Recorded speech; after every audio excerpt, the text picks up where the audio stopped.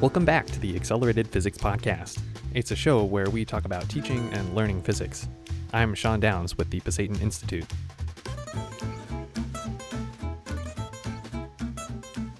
Today, we are once again talking about teaching. Specifically, we're talking about grading exams, the nuts and bolts, how to manage your informally aggregated staff, and how to get it done efficiently, and why you should do it immediately. Now, the context will be undergraduate education, but a lot can be directly applied to high school physics as well. We'll share some practical tips and hard truths, as well as some borderline egregious counterexamples that you'll want to personally avoid. So, let's dive in. The two best undergraduate professors I've encountered were something of a tag team, and an unlikely one at that. Tatiana Yurikimova and Bill Basicus. Now, I'm very biased. Those two were in good with my doctoral advisor, and they saved my bacon during some graduate school kind of HR drama that I was involved in. But in working with them, I've learned an enormous amount about what good, competent instruction looks like. Before we discuss their outstanding approach to undergraduate physics education, allow me to share two terrible examples of what not to do.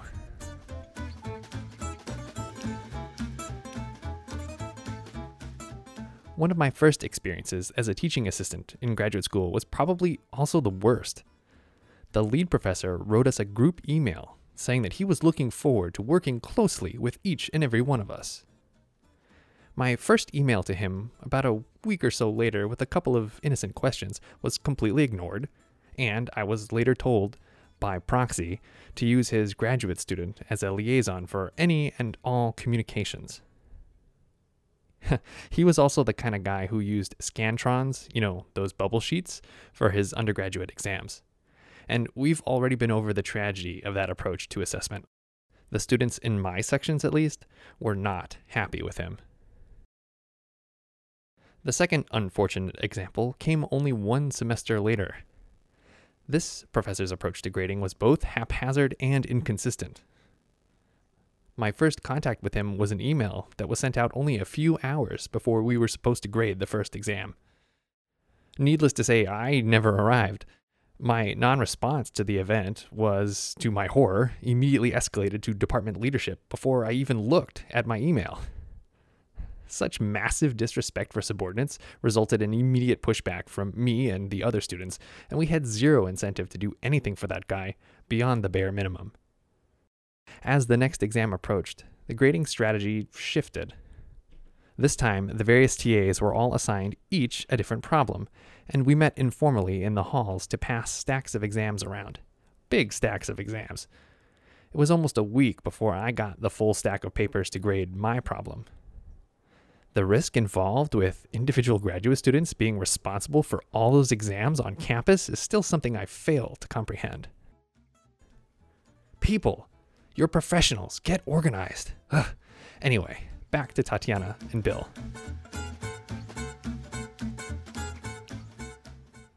Now that we know what bad looks like, we have some context for what we're trying to avoid.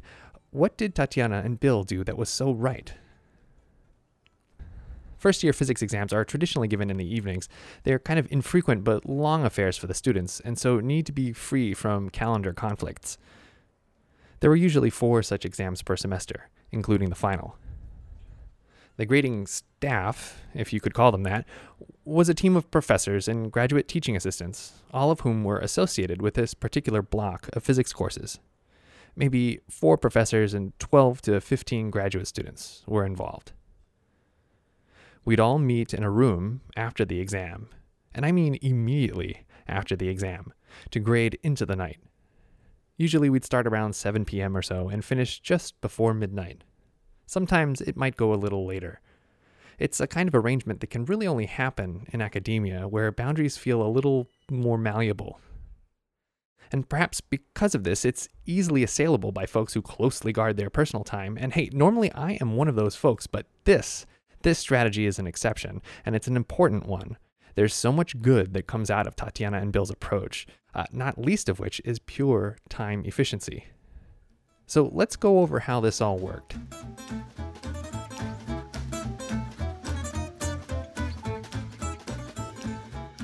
Each of the professors, Bill and Tatiana included, would nucleate a cluster, and the graduate students would kind of aggregate around one of them. Experienced TAs would likely have arrived earlier, or even proctored the exam, and typically had a preferred professor that they liked, working with. The new students would arrive later and just kind of slot in to a different cluster organically. Each team would be assigned a problem to grade, and individual sections of the courses would be passed around from group to group until all the problems of all the sections were graded. We'd all then collectively add up the scores and stack the exams by section by the door. If a team happened to finish early, they'd just take some of the other work from some of the other teams. We would all finish together.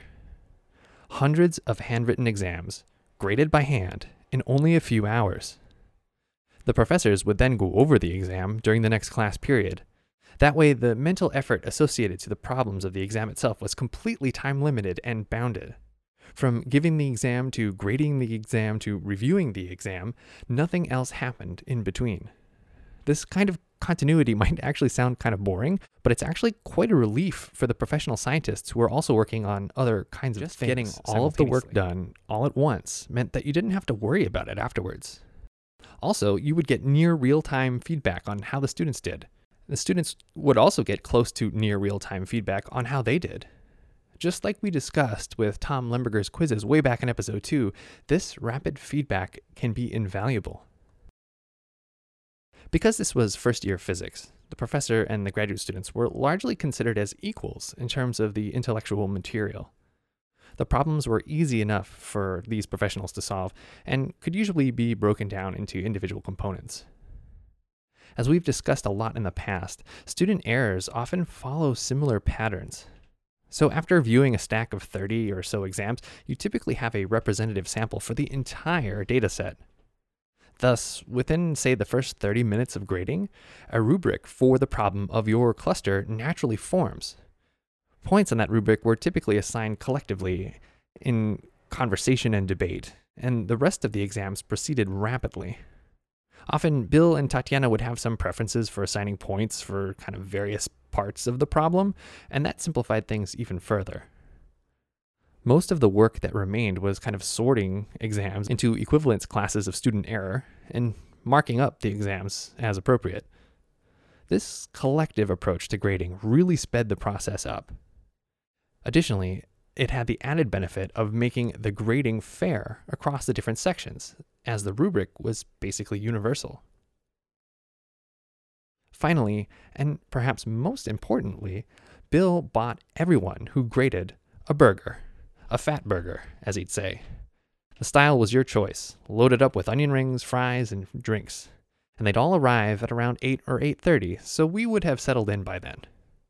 Crucially, this was a nice acknowledgement of the massive pay discrepancy between professors and graduate students. But it was also an implicit acknowledgement of the ask involved with staying that late. Okay, so what are some of the lessons learned? Well, as with any series of major multi-hour events that require interpersonal and kind of professional interaction, we build community. I mean, we're all grading together. Our objective, sure, was to get out of there, but I never once thought, gosh, this sucks, or I don't want to be here. 2, we'd get it all done in one sitting. We would never have to think about that exam again. And as a result, both students and instructors got the fastest possible feedback. 3, pattern recognition naturally generates a rubric for the problems that applies equally well to all students over a dozen plus sections. And 4, finally, it's a system that evolves well. New graduate students assimilate well with the experienced graduate students after 1 or 2 semesters of practice wears in. If you're grading first-year exams in physics or mathematics, I strongly encourage you to organize your staff along these lines. Okay, so how would you apply these lessons in a smaller context, perhaps as an individual actor, like an unsupported high school teacher or community college professor? Well, first, the observation that student errors typically align themselves into equivalence classes is an important one. You probably already know that, but you can base the rubric on these. So first thing you might want to do is just kind of go through the full set of exams first and sort things that way. Second, do it right after the exam. Don't wait. Stay up late and kind of suck it up. It's worth having it done immediately. Buy yourself a fun meal in the process. Hey, a pizza, a burger, a burrito. Something to help you power through and be a little reward kind of midstream. Teaching is hard, but it makes society a better place. You deserve it. And that's our show. The Accelerated Physics Podcast is brought to you by, oddly enough, the Physics Accelerator. The Physics Accelerator is a suite of support services offered by the Pasayten Institute related to learning and teaching physics effectively. One-page reference sheets, problem sets, coaching, and more. If you need a little help with your physics or math, or you're looking to extend your knowledge, please check us out. We're here for students from advanced high school on up, including any adults who want a quick way to refresh their skills. We're here for you at physicsaccelerator.com. The Accelerated Physics Podcast is a production of the Pasayten Institute, whose mission is to build and share physics knowledge without barriers. This podcast aims to serve both students and teachers of physics by injecting ideas and starting conversations. Do you have any ideas or feedback? Hey, drop us a line. This show is made possible in part by the Physics Accelerator, whose mission is to support people in the quest to learn mathematics and physics. The Physics Accelerator is a program of the Pasayten Institute.